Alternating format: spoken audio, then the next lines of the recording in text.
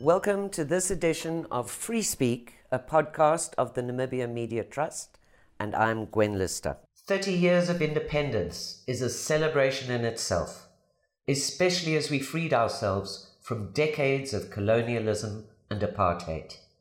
But it's been a long and hard road, and the youth have very strong opinions about where Namibia is today as a country.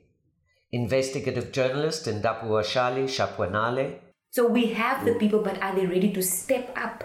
And lawyer and activist Nafimani Halwendo. We don't have a large group of young people who say we stand against corruption. Truly. Are my guests to talk about problems and solutions and what the youth can do to make ours a success story. Welcome to you both. Let me start out by saying, 30 years on, what do you see as the major problems and the major gains of independence?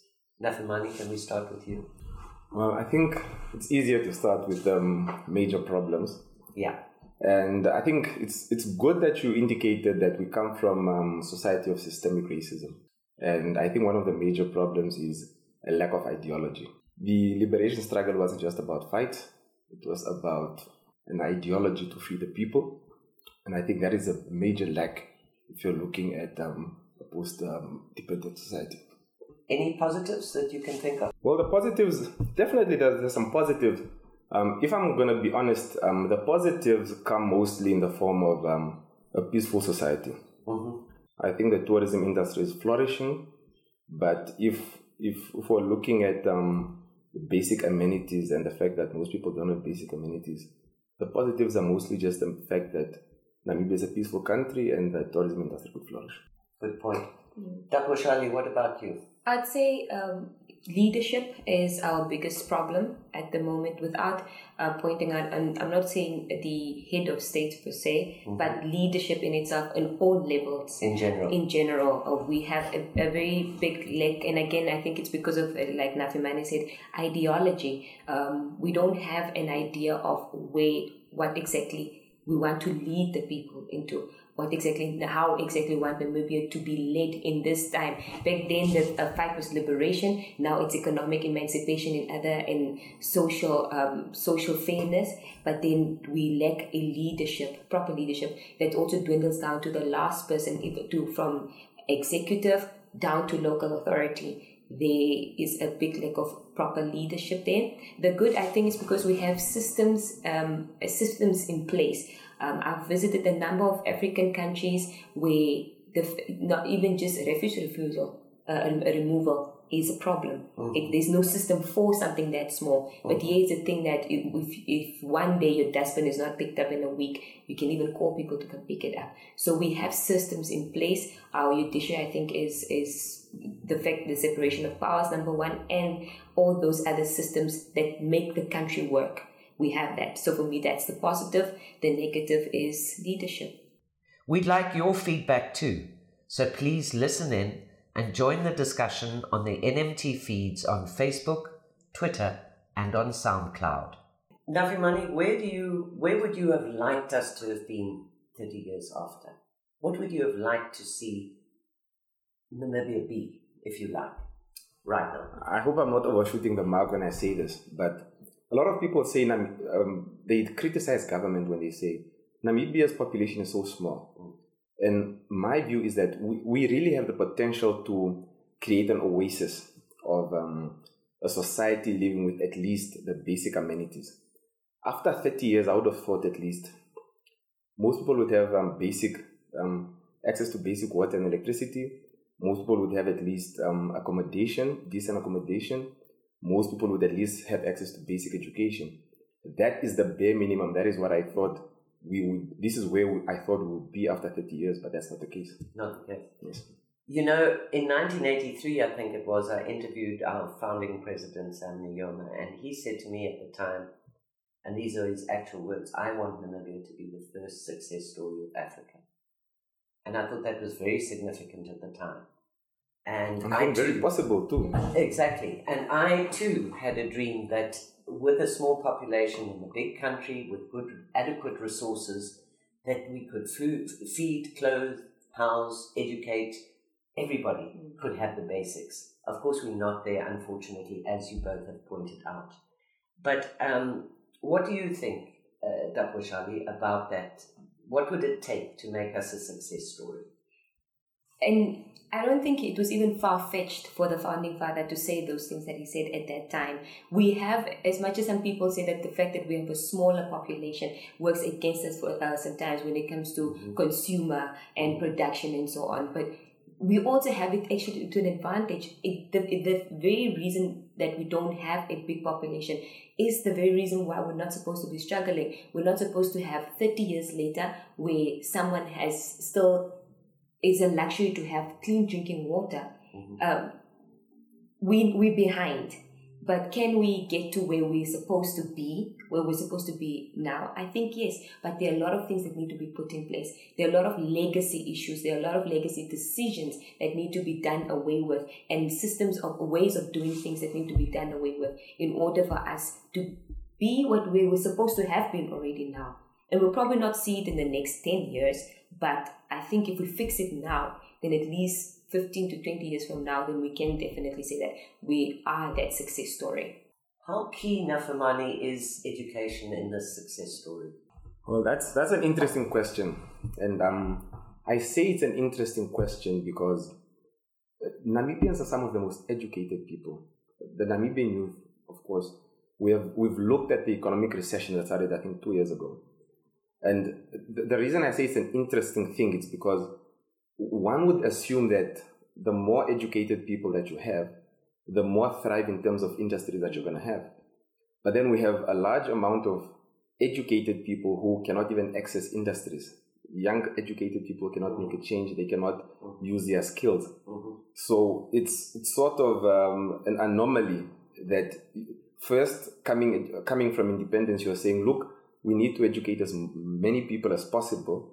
But then we have now seen that with things such as corruption, it doesn't matter how many educated people you have, because if the resources have been plundered by a few, there's no space to even pay salaries. I mean, we know that we have one of the biggest wage bills in terms of the civil servants, but it clearly indicates that corruption has eroded various industries to such an extent that mining companies simply cannot take in more engineers. They need to have cost-cutting measures. Medical practices need to have cost-cutting measures. They can't take in new personnel. Law firms, it's the same in every industry.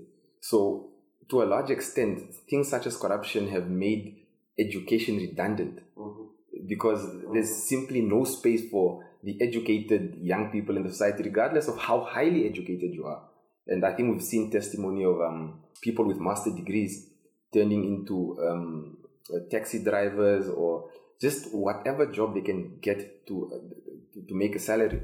And that indicates to you that as much as education is important, you need a fully functioning government, you need fully functioning industries, and you need a healthy economic environment in order for education to be meaningful. And maybe just to add on what Nafemani said, it's so important that you go to school, you study something because that's the career that you want to pursue.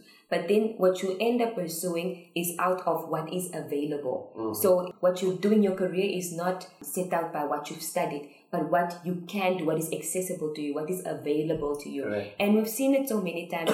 You'll find someone who is in a whole different industry from what they have studied. And it goes back to the corruption thing. You're forced into this corner because here where you are qualified and certified has been occupied by someone who knows someone or someone who has a certain connection. It just already shows that where we are now, if a survey needs to be done in Namibia, and we look at the people in the different tourism and the legal fraternity, marketing, journalism, if you look at all the sectors, and you have to really see who is in these sectors, you'll find very much that it's either people who did a certain qualification, so that they've been blocked or they're not getting a way through, then they had to do a secondary qualification, or just people who have a certain qualification, but they're forced into another sector because their space here is taken up by someone who's been forced in or someone who was brought in because they know someone.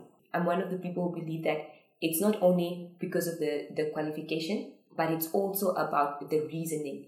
It helps you reason. It helps you make decisions. But it's weird when you touch on the aspect of you being educated, and then of course you apply for a job and it's taken up by someone who knows someone. And at the very beginning of cronyism, we don't see it as such. You never think it can go to such a large scale where a majority of educated people simply cannot get jobs unless they know someone. Exactly. And that is the problem when things like cronyism starts and what you term light corruption. Yeah. It starts off as something that makes sense, something that's pragmatic. Sure. I know that Shali, therefore she should be employed, instead of just having an open process where everyone applies and equally the best merit is the fact. So I think honestly Namibia 30 years down, taking issues such as corruption, cronyism, and tribalism lightly from the beginning, you for instance say, no, I don't want to work with Kwambis, or I don't want to work with Afrikaners. It starts off small. It's a small company that you're having, and you want to work with specific tribes, where you're only going to employ specific people that you know. But on the larger scale, as issues become national, you then realize that cronyism is affecting the economy itself. Because it means the skills that the people in the positions are not the most skilled, which means the output is also not the best output that industry or that specific parastatal could have. Exactly. So I think that also has contributed largely to why we are so far behind from the mark that we thought would be in terms of independence. So it seems you both agree with something I certainly feel, that there has been in place since independence almost an entitlement culture. Yeah. And that entitlement culture has been who you know and what you know. And we used to call it back in the day jobs for comrades. And we started off on that foot. So it seems to me from what you're both saying that a certain number of people were marginalized because they didn't have that kind of access. And that would obviously include to a very large extent the youth, who weren't in this club of elite people. And it is a problem indeed, I think. I think I should contradict myself here. Okay. I for instance, to a very large extent, understand jobs for comrades in the beginning, in the early 90s. I say that, of course, if you look at the Constitution, things like affirmative action, they were necessary. Yeah. But that's not necessarily the same thing. Yes, it's not necessarily the same thing. Yeah. I think, of course, jobs for comrades is sort of like a light statement. But I think what it translated to this more serious aspects of corruption and cronyism, things like affirmative action are understandable. Things like having 50,000 people that are coming from Angola into Namibia and the requirement for government to force them into position and accommodate them, that makes sense. But, it makes sense within the period of 1990 and, people coming in. But then the moment you take that as sort of the fundamental benchmark on how you're going to operate as a government, how you're going to operate as a party. Imagine if you are going to employ people only based on the party they're from, and you're talking about a democracy. That doesn't make sense. Yeah. So I think it then translates people, like I said again, ideology became corrupt, Correct. And it translated to everything that is wrong with government in the current day. And you said something very important when you said that at that time it made sense. And during the period of 1990, because what was the struggle there? It was Namibia was independent. We had to, what is it that we wanted? In the past, and Namibians could not, there was the Bantu education system. Namibians could not choose where they want to go to school for. So it made sense, like Nafi said, that at that time, the jobs for comrades made sense, let's say in a political appointment. Yeah. Then you have a technocrat position, for example. You cannot say that the same arguments that we used to put a job for comrade qualifier there, you still apply it now because it was not the same. Yeah. Now we have to make decisions.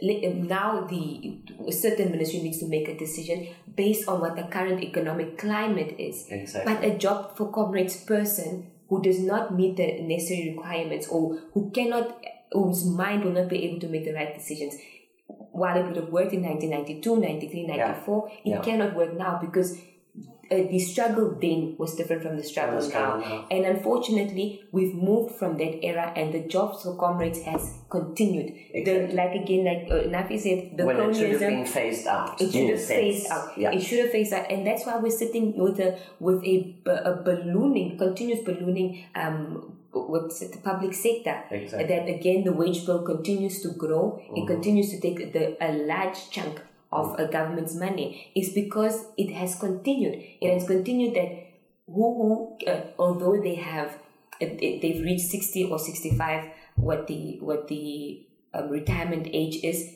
they have not worked enough to secure enough for pension, so give them 5 more years because they were at the front. Exactly. It has continued and has continued, but it doesn't fit now. It made sense then and it was working then, but not now. And it did, unfortunately, though, it set the standard, if you like, for what we're experiencing today, because a lot of those people who did return from exile were put into the civil service and or the army and police forces in large numbers, and those bureaucracies were already fairly bloated, in that SWAPO came to power with a policy of reconciliation and said the whites must stay, they mustn't go, they didn't want to lose skills and expertise.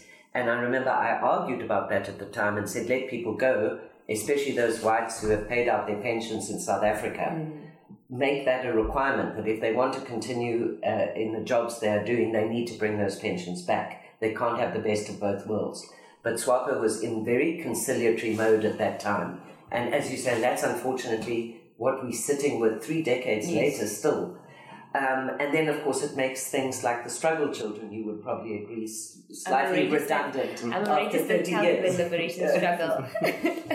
But there's something that I've picked up about independence from the judiciary.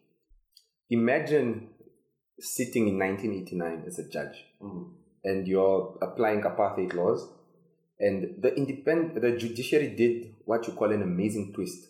They said, come 1990, 21 March, all judgments, if you look at the judgment, they're saying, look, we have a constitution now, we need to apply the constitution, it is not business as usual.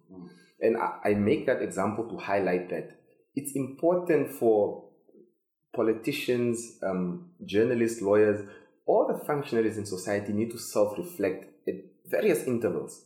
And that doesn't happen. I say it doesn't happen because whatever was applicable in 1990 because of the political space cannot be applicable in 2010. It cannot be applicable in 2020. But you won't see it if you don't self-reflect. Yes. And that's one thing I love about the judiciary is, of course, they are bound by the supreme law, such as the Constitution and so forth. So because they have to write judgments, and those judgments are subject to public scrutiny, they can be modernized. Yes, they need to really quantify why courts are thinking the way they're thinking. So it's easy for courts to self-reflect and say, look, I know this used to be the norm, but for instance, we need to extend human rights to this area because of constitutional principles, democracy, and so forth. So there's no really a lot of space for you to be redundant or you to be applying laws the same way they used to be in apartheid. Exactly. But for us, in various sectors in politics, it doesn't happen. A politician will have the same mindset that they had in 94. Empowerment. Exactly. The founding fathers said we need to empower each other, and by each other they're thinking SWAPO members only, for instance, or they're thinking these type of party members, for instance, only. And that goes on for 20, 30 years. Yes, exactly. That is toxic. Exactly. And I think you both hit on a very important point, and that is, and has been, I think, probably reflected in our last election results. Exactly what you're saying is that sort of era of the comrade and that era of the all-powerful SWAPO, we couldn't have had this conversation, for example, just after independence. You would have probably both been sitting there giving me power salutes. But it's changed on, and the youth have realized that, hang on, we need to move on. Different things are coming into play here. We're not happy with the status quo. There is a lot of corruption, like it or not. The politicians keep saying it's not a problem. But I think those of us who know, just in our ordinary lives, that it's become pretty endemic, that it is a huge concern. That's why, look, when the arguments, it was so fascinating for me to hear some of the politicians say that we don't have systemic corruption in Namibia. It didn't make sense, and I had to actually go back and I had to go get the definition. I needed to go get just the lay person's definition of systemic corruption. Let's look at what happened with Fish-Rot, for example. If you are going to use a system that was put in place in order for you to carry out a corrupt activity, that is systemic corruption. It doesn't necessarily mean, and I think maybe that is what the defense is here. Yeah. When you say systemic corruption, we maybe feel it's almost like we're trying to. Maybe the understanding is that we're saying no, we are. It's allowed, but that's not the case. You are, and again, it goes back. I keep saying that with corruption, it goes back to the individual. It goes back to a group of individuals who decide that, okay, we're going to do this together, or I'm going to steal. I'm not going to go to work. I'll always just start work at 10. I'll go home at 4, or at 3, but I'm getting paid from 8 o'clock until 5 o'clock. Exactly. That is, but it is systemic because I'm using the system. Let's say we have a system of, when you go away with S&T. It's a system that we have in place of S&T. Exactly. Now, what do? I fake plan a trip somewhere. I can do it from my office. I can send an email, but I fake plan somewhere just so that I can get that money. It's corruption. It's systemic.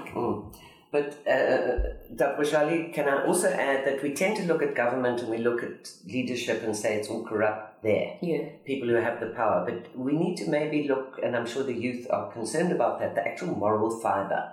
And when I say moral fiber, I'm not talking about religion. I'm just talking about the rights and wrongs of Namibian society. And exactly what you're saying now is happening on a smaller scale. Yeah. Let's say any employed person thinks that 15 days sick leave is an entitlement. That in itself is a form of corruption by saying I will be sick simply to make use of those 15 days, even though I'm not really sick. So I think we have a bigger problem here than just corruption in the sort of upper echelons, but also that sort of trickle-down effect where everybody is thinking, I can do the same. And this is where I wanted to ask you, coming really back to the youth here. Yeah. How does the youth feel about that? How can we hear the youth saying, we're tired of this old leadership, and I have full sympathy for that. What are the youth, if they come to power and they slowly get into office, how and what are they going to do differently? And where are those strong role models among the youth that we've agreed in earlier chats we don't have among the elders? If you have to think now and you ask, who is your hero? Who do you admire? You'd be hard-pressed to come up with a name in Namibia, right? Yeah. But now, well, there are a few, they're not necessarily in government though. But what about the youth? Is there the talent? Is there the potential? Is there the ethical commitment among, let's say, certain sectors of the youth at any rate, to take this baton and run with it and make Namibia that success story? Is it that? Even just before, and that's why I said with regards to corruption, it goes down to the individual. I don't think that it's a planned, it can't be a Namibia or a government or it starts with the individual. That's number one. With the youth, I think that we have people in places, and it's like Nafimana said earlier when we were chatting about what Aristotle said, that the issue is that the smart people, yes, they want to be led by the politicians, or they think that they should not become the politicians. The ones with lower class should become the politicians. So then you're led by someone who can't reason.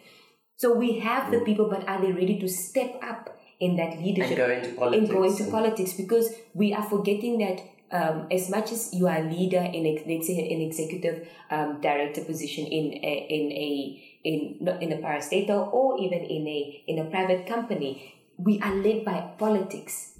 A democracy is a politically led space. It's a democratic country is politically led, and we're not the people who. I think that the people who have the capacity, the people who are asking the questions, the Nafimane who are asking the questions, who are interrogating, those type of people are not stepping up to be in the political spaces. Yeah. And then you find the let's say the hand clappers who don't really understand, and they're so not indoctrinated, but they've conditioned themselves in such a way that I need to sound political. Correct. I need to if my senior leader, if these are their beliefs, I need to believe in this also and push that belief in order for me to fall in favor, so that I'm being prepared to, when they one day leave, I then step in. Exactly. But there is criticism there. So I will never, the person who is in that political space will feel that I cannot attack this person. I cannot interrogate this person, because that means I fall out of favor and they are the decision makers. Exactly. But I'll interrupt there, Nafi, just to ask you also quickly, it seems to me that there's, from everything that's been said and looking at also our election results and so on, that there's a little bit of fatigue or weariness with the ruling party, that they've got what it takes to make the change that we need to really go forward as a progressive nation in which all of its people have enough.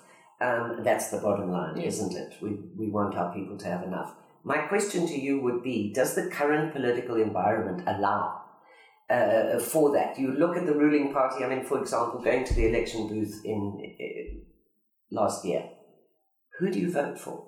Are the alternatives currently really there where people feel, hang on, this party, this group really stands for what we believe in? And is there not room for the youth to create that alternative? Our political landscape is a bit tired, really.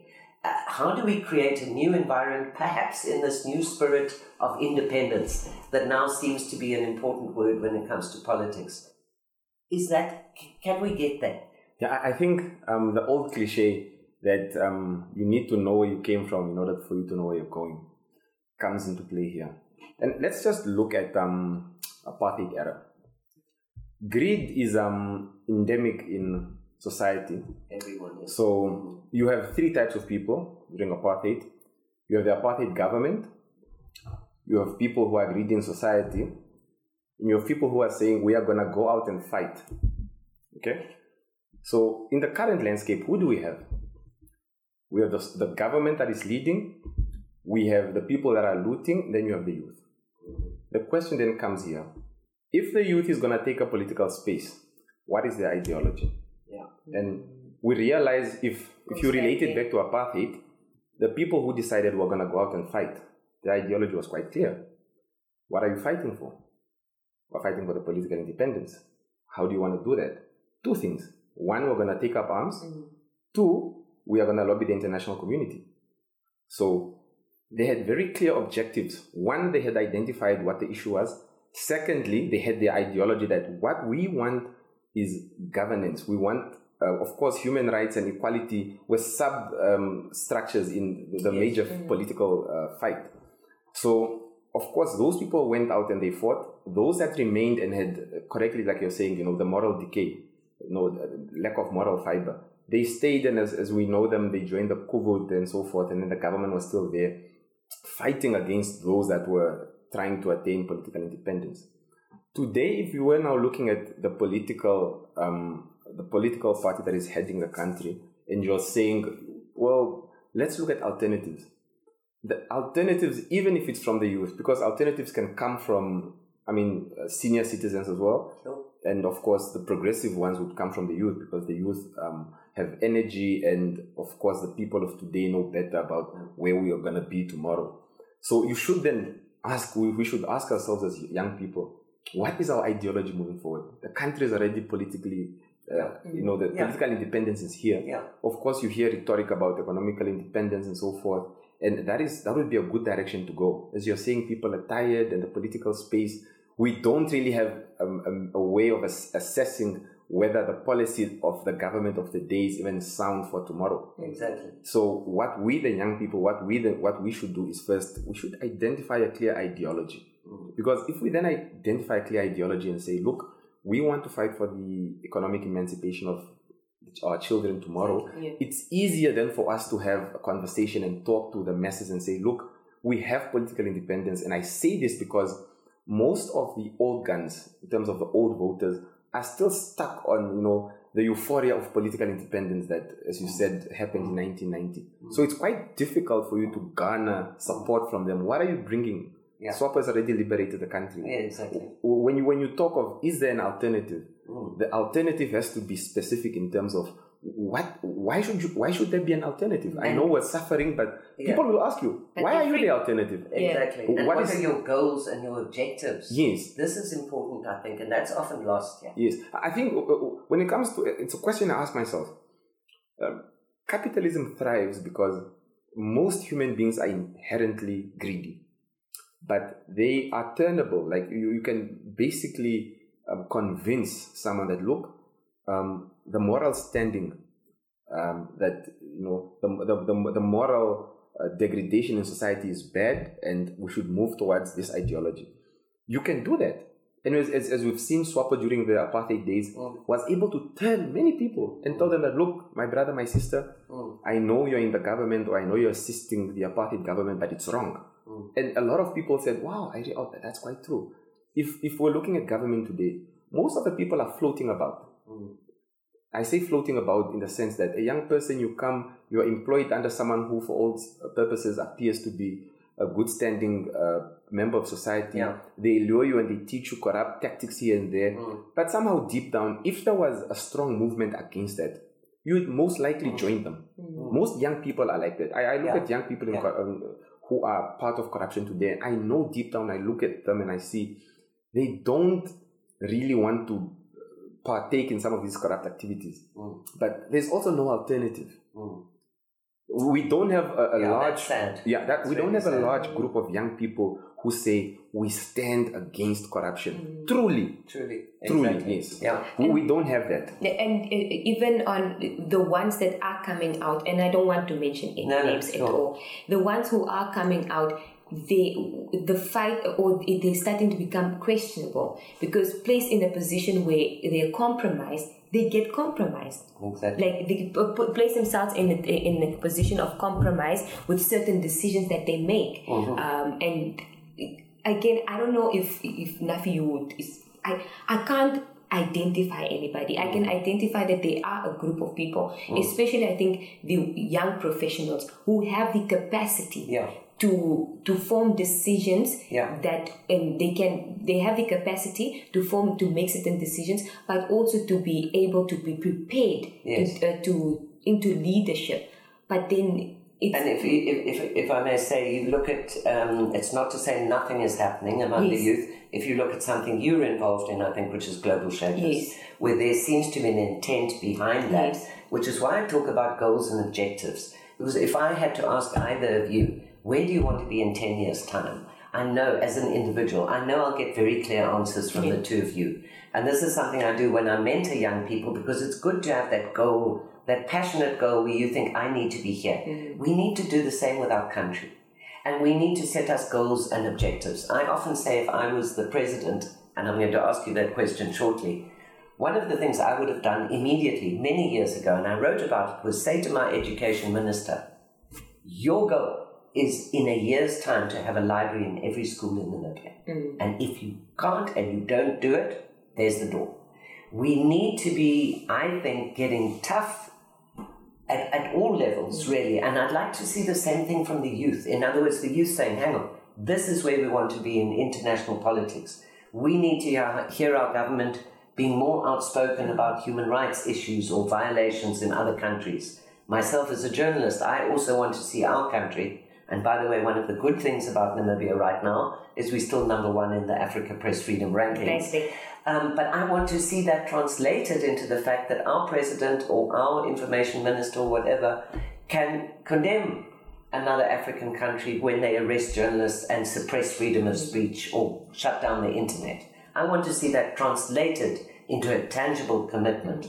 And this is where I think the youth can get cues from that. And if you set those sort of targets, I think you will get where you want to be.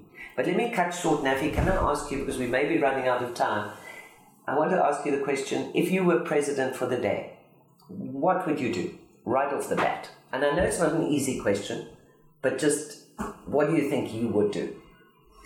Well, you say it's not an easy question, and it's not. I think it's not an easy question because we're so far down in terms of problematic areas that there's a lot of work that needs to be done. But if there's something I would do is the most effective for me, I think, for a day would definitely be to downsize on the redundant positions in the civil servant. Okay. I think immediately if our president for a day and just dismiss, if it's a ministry and they have 2 deputy directors or 2 what, I think immediately cut all of that. Okay. And I say that because the bureaucracy, the red tape it creates on top of the fact that there's no money. And the cost. Yeah, the costs of having redundant positions in the civil servant. That would be the first thing I would do. I think that's interesting because you're absolutely right. I think everybody looks at that and says we have to cut the fat at the top. And I think you probably want to emphasize the top also. because as soon as you talk about redundancy in the civil service, you're playing with people's jobs and their lives. And this, as you know, is a very big political football. I think that our powers that be realize that our civil service is bloated. But if they start getting rid of positions from the bottom, it's going to cause probably civil instability. But I think you're absolutely right. And according to what we hear, this is something the president says he plans to do round about now for independence. So let's see. The test will be in the next couple of weeks. One of the biggest reasons also I'll start at the top is if you look at modern corruption, I mean the normalization of corruption, it comes from the notion, especially at the bottom of the civil servant or at the bottom officials, blue-collar officials, upcoming white-collar officials. If the people have a presumption that people at the top are eating, it trickles down. It does. But of course, if you start correcting things at the top, it trickles down as well. I hope you're right. I'd love to see that happen, because I often feel that our corruption is becoming endemic in a moral sense in Namibia. And I worry about that a lot. But you would fear if it's coming from the top, because now the reason why people are so they fine with, or it's easy, it has become so easy, it has become normal to even tell your child that, why did you steal a pencil at school? Mommy could have just brought you a box from work. I mean, that it has become so normal. I get you. So, but if I do believe that it starts from the top, and the top is punished and held accountable, at the bottom you will be afraid not to take the whole box, to even take one pen. And you're setting an example, which is so very necessary. Yes. Dapushali, what about you? President for the day, what are you going to do? Definitely leadership. I think many of our problems is from leadership, and it's capacity. Mm-hmm. I think that we have the wrong people sometimes in the wrong places. Mm-hmm. There's no way. It doesn't help. You have a minister, you have the two deputy ministers, you have the executive director, but it is in the agriculture ministry, but the executive director knows nothing about agriculture. Mm-hmm. So even if you have a budget that is brilliant, that is more than enough, if that person who holds the purse of that ministry does not know agriculture, does not know that future, let's say it does not know that, okay, now we have to start looking at futuristic farming, I need to direct this money here, and we're going to continue failing. Right. We're going to continue having issues. So for me, I think mine would be correct capacity in leadership. That is the first thing I'll change. Leadership, by getting the right capacity, right person in the right place. Yes. And often that's a criticism leveled, for example, at parastatals, which are continually failing. The board members, from the executive directors, the ministers, and the CEOs also in parastatals, everybody. And I often say that to people, because they say, you can be a very skilled person in a certain area, but put me in charge of a bank for a day, and I'm probably going to mess things up horribly, because I don't have that the knowledge or the skill set that is required. Just to get on to another quick question for both of you, and that is another short question. If you were an unemployed youth today, and there are a lot of them out there, what do you think they would prefer? A roof over their heads, or a job, or a piece of land? I think a job. If I should be a job, because then I'm immediately looking at continuous income, because there's nothing I can do. I can't do anything if I have a roof over my head. There's still water that needs to be paid, electricity, rent and taxes. The same with land. You can give me a piece of land. If I cannot develop it, what am I going to do with it? Even to put up a corrugated iron shack, I need money for that. So I think I'll definitely go for the job, and then from there see now how I'm going to, whether it is save or whatever, but I'm immediately looking at the income that's coming in, and then everything else I can get put in place. Yes. I asked that question, Nafimani, for a reason, and that is because there is a thinking, and it seems to be among the youth, because there are movements that are working in this direction, that it somehow is an entitlement that every Namibian is entitled to a piece of land or a farm. Is this realistic? Please give me. Can I just say one thing? You may. I agree with Dapushali, but for a different reason. Okay. I think the average youth would want a job, or a salary, but not per se because we young people believe they can't develop the land, they can't get assistance, but because young people have created a culture of instant gratification. Yes. I don't think, in all honesty, because I say this because if you look at the red line, I'm from Novamberland, and Right. there are a lot of people in Novamberland, and in Novamberland we have land. In fact, our parents are complaining and saying, look, we have so much land, you should do something with the land. Yes.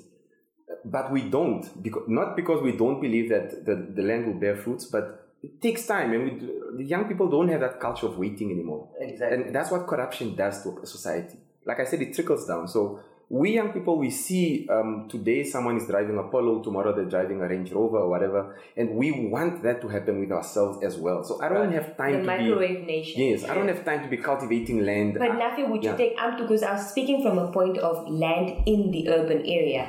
You can get, what am I going to if I don't have it? I have no income. Right. Unless I tell myself, I even think even to be an entrepreneur, you need to start with something, and access to funding now, unfortunately, again, it goes back to leadership, because you'll find the NCRST, for example, is an entity such as that was put in place to look at what is it that Namibia is doing creatively, Right. and let's fund that. They are so close that they like, okay, who is who talking about? Let's fund there, but they don't have the capacity to actually go in and say that let's fund here. And so I can't even risk that. If you tell me today, Nafi, or if you have to choose today in an urban in Windhoek that you need to choose between a house, a plot, and a job. No, I hear you, but I mean, most young people, I mean, even if you said you're going to service it, Correct. and let me extend the argument further. Even if you said, okay, it's not urban land, it's farmland. Right. If you say, look, you are unemployed, we'll give you farmland, we'll give you an official in the ministry who's going to assist you, the seeds or whatever, everything that you need. I'm telling you, most young people will choose a job, because most young people have that culture of instant gratification. Do you think I want so? a salary. I've seen it, and the example that I make of the North, you'll find people who have food in the North. Yeah. You unemployed people. Right. They live in homesteads. Right. There's food in the North. Right. There's land, ample land, but they'll travel to Windhoek to come look for employment. I see. Yes. Okay, that's very interesting. Yes. Because don't forget, I mean, we can't get into it in too much detail, but Yes. obviously we have organizations now. You can look at affirmative repositioning, you can look at Landless People's Movement, who seem to imply that this is the biggest issue of all. And I constantly find myself arguing with myself about this and saying, because it applies to me. I think I'm one of the only people who turned down veterans' benefits, which was a farm and 200,000, because I thought to myself at the time, first, I don't believe in any kind of entitlement or reward for struggle credentials. Secondly, I'd love to have a little water hole somewhere where I go and wash the kudu to drink, but put me in charge of a farm, and I'm not going to be a productive citizen for Namibia because I don't know how to farm. So I'm thinking this is a very important question that doesn't seem to really be tackled. It's an aspiration The entitlement to that it's land. the solution, but it's not the solution, is it? And I look back over the newspapers, and years ago we reported when the struggle children became a phenomenon not long after independence, and they were given resettlement farms.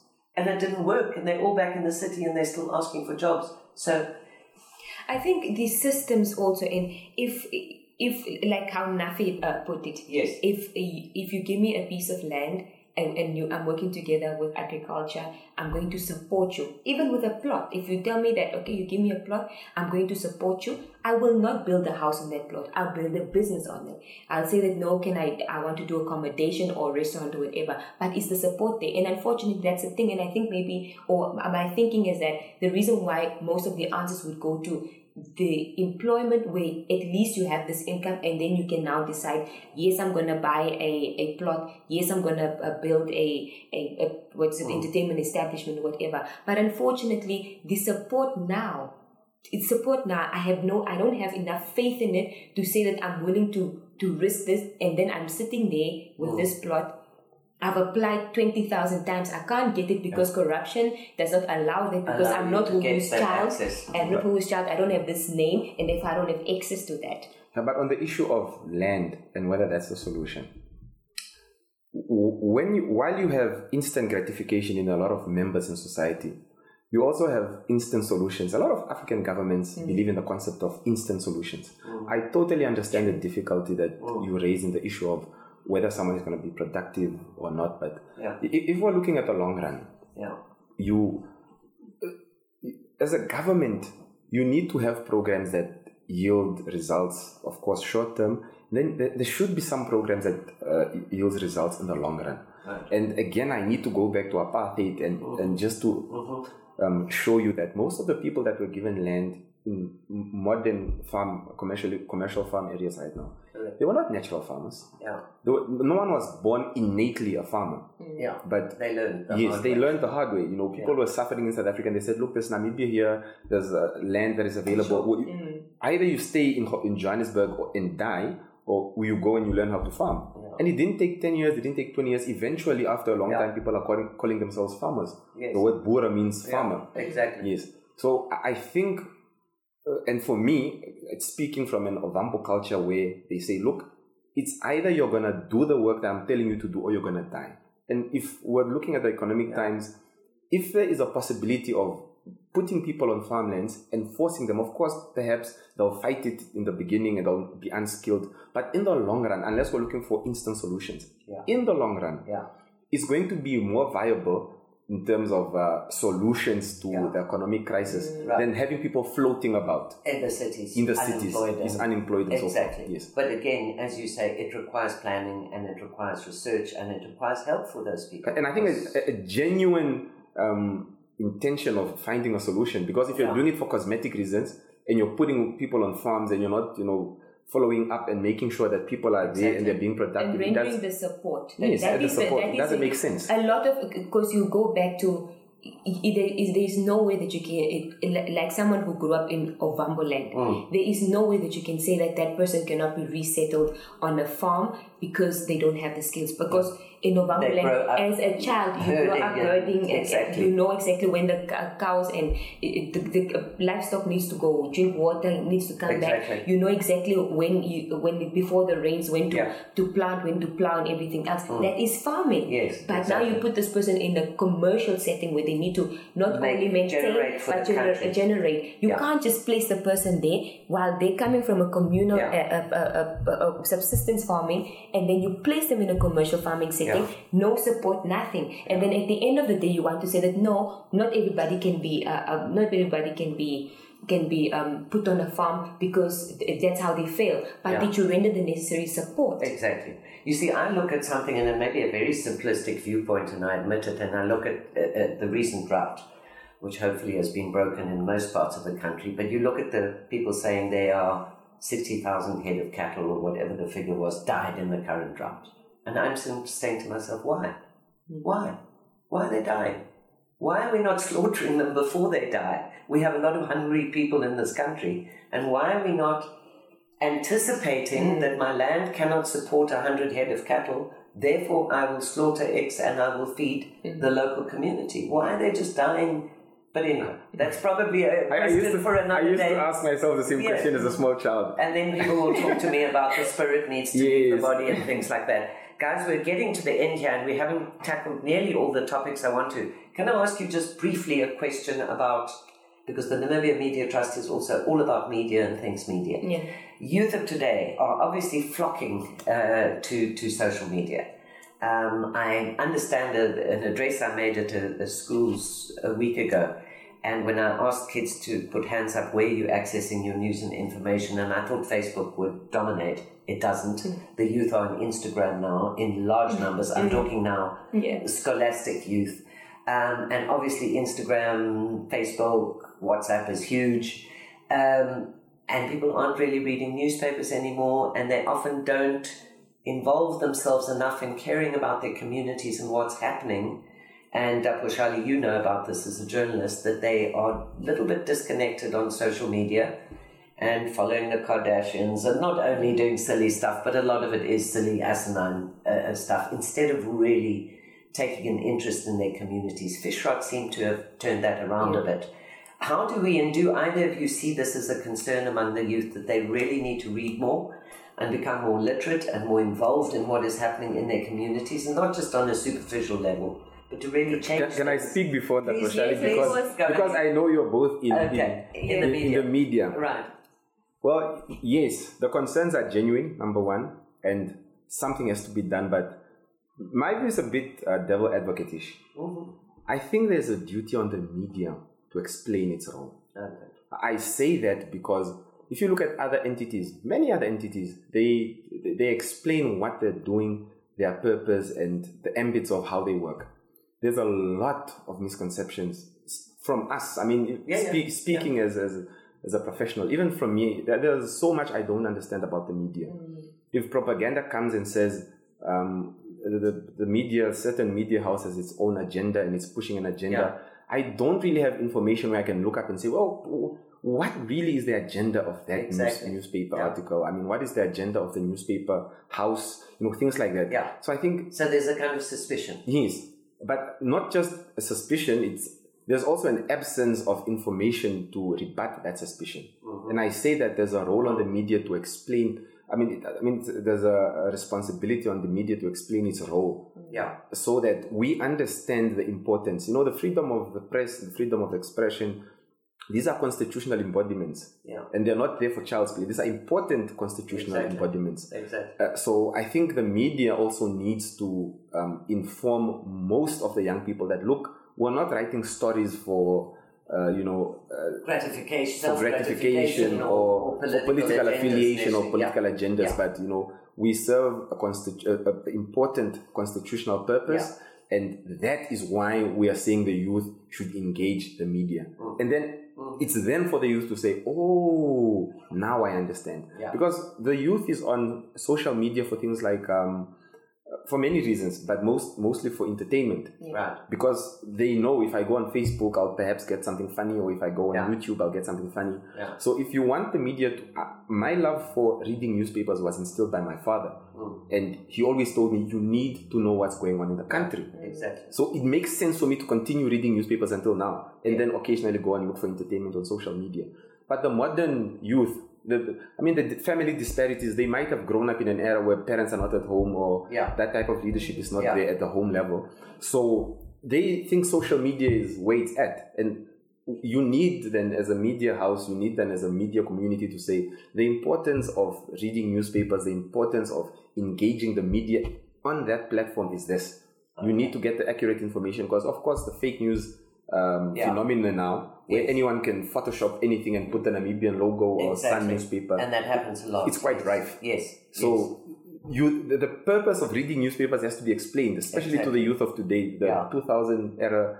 People need to know, why should I read a newspaper? Yeah. Why is it important? I think that's a point well taken, and I think hopefully those media practitioners who are listening will take note of that, because it's very important that they regain trust, if you like, and credibility among the people, and that's the way to go.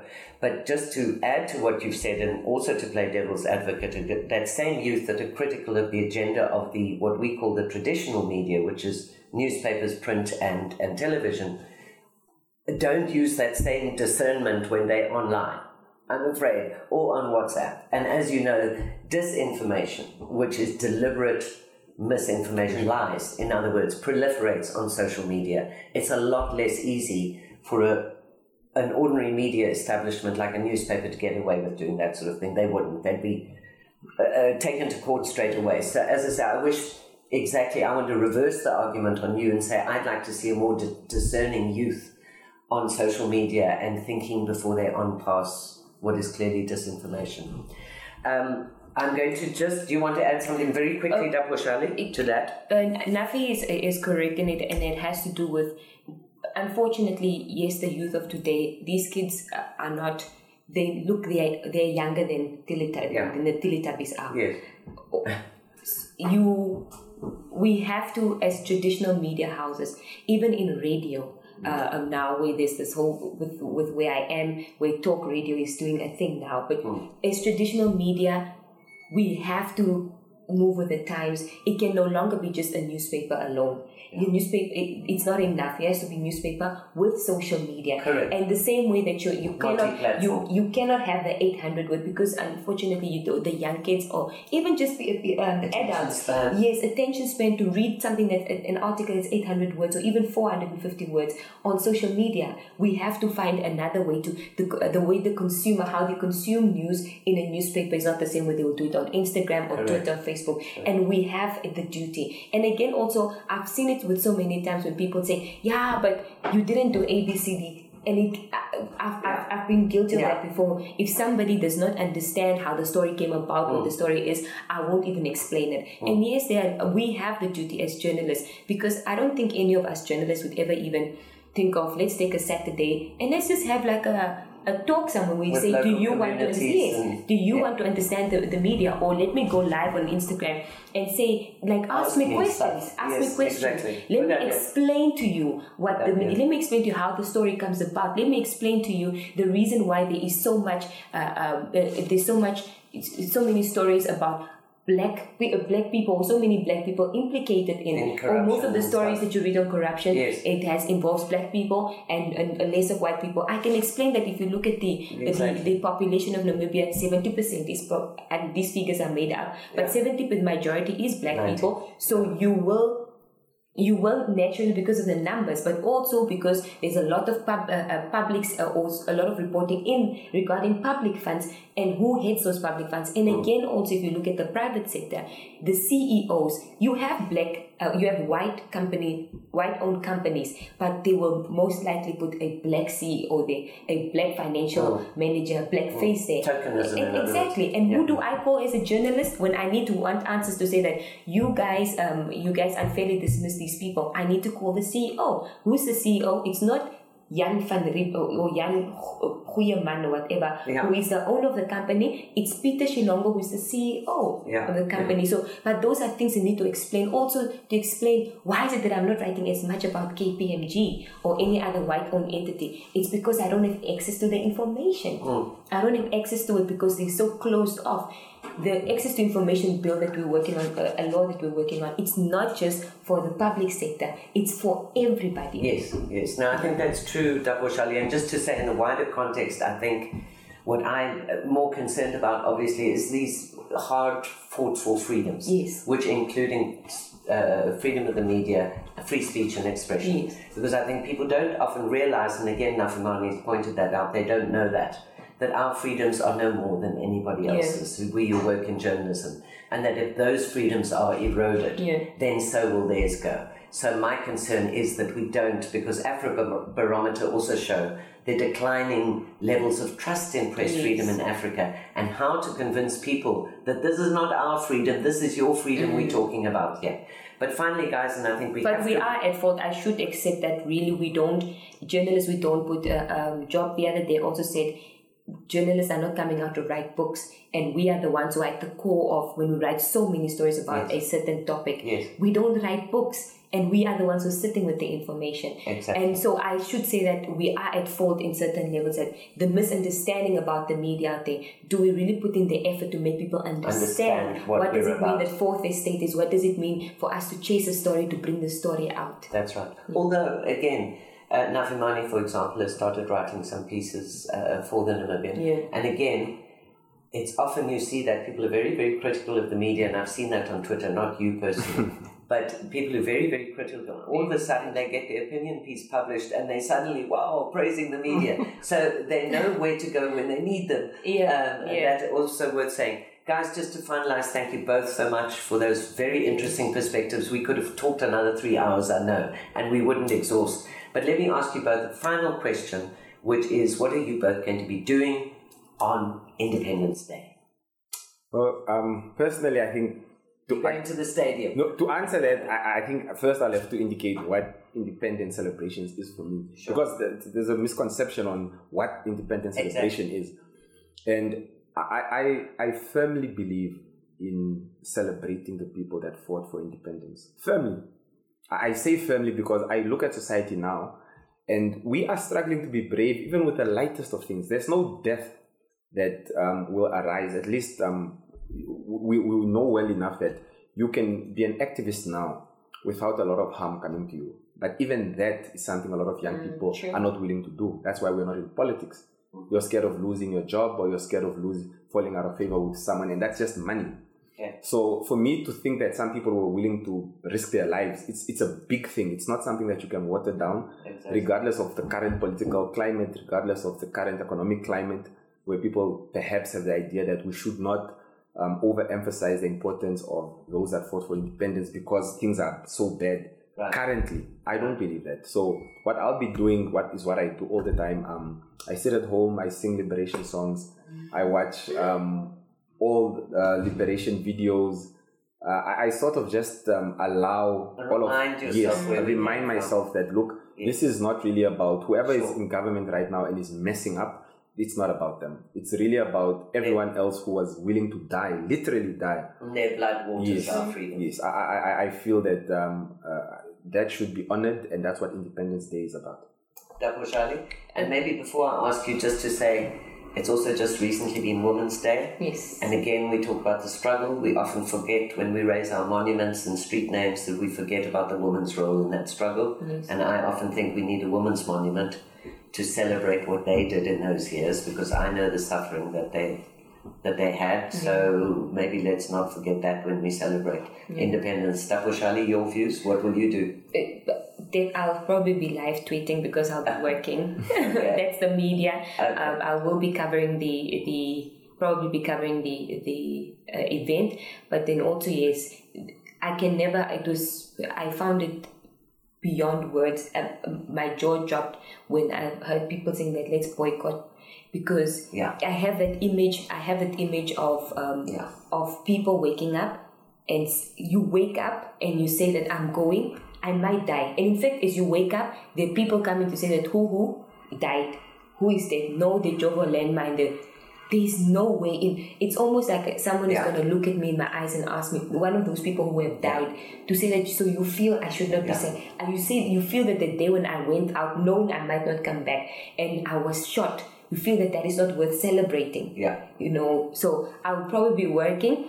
And I'm definitely going to be listening to the Dilimani songs. Okay, good. But I'll definitely celebrate. I think no matter how, even 100 years from now, there is no way we can ever disregard what was done for us to obtain independence. I fully agree with you, and we can be very critical of the political realities and what is or isn't we should be critical. But that day is a day we all have to celebrate, because we wouldn't want it any other way. Yes. And that was what independence was all about, the chance for us also not to only succeed, but to make our own mistakes. Yes. That weren't imposed on us by somebody else. And yes, we make mistakes, but hopefully you, the youth, are galvanizing behind the scenes, and we're going to see big change by the time the next 10 years comes around. I probably won't be here, but I do hope that we are further ahead than we are right now as a country. Thank you both very much. Thank you so much. Thank you very much, Gwen. Ooh, I think we went horribly over time, huh?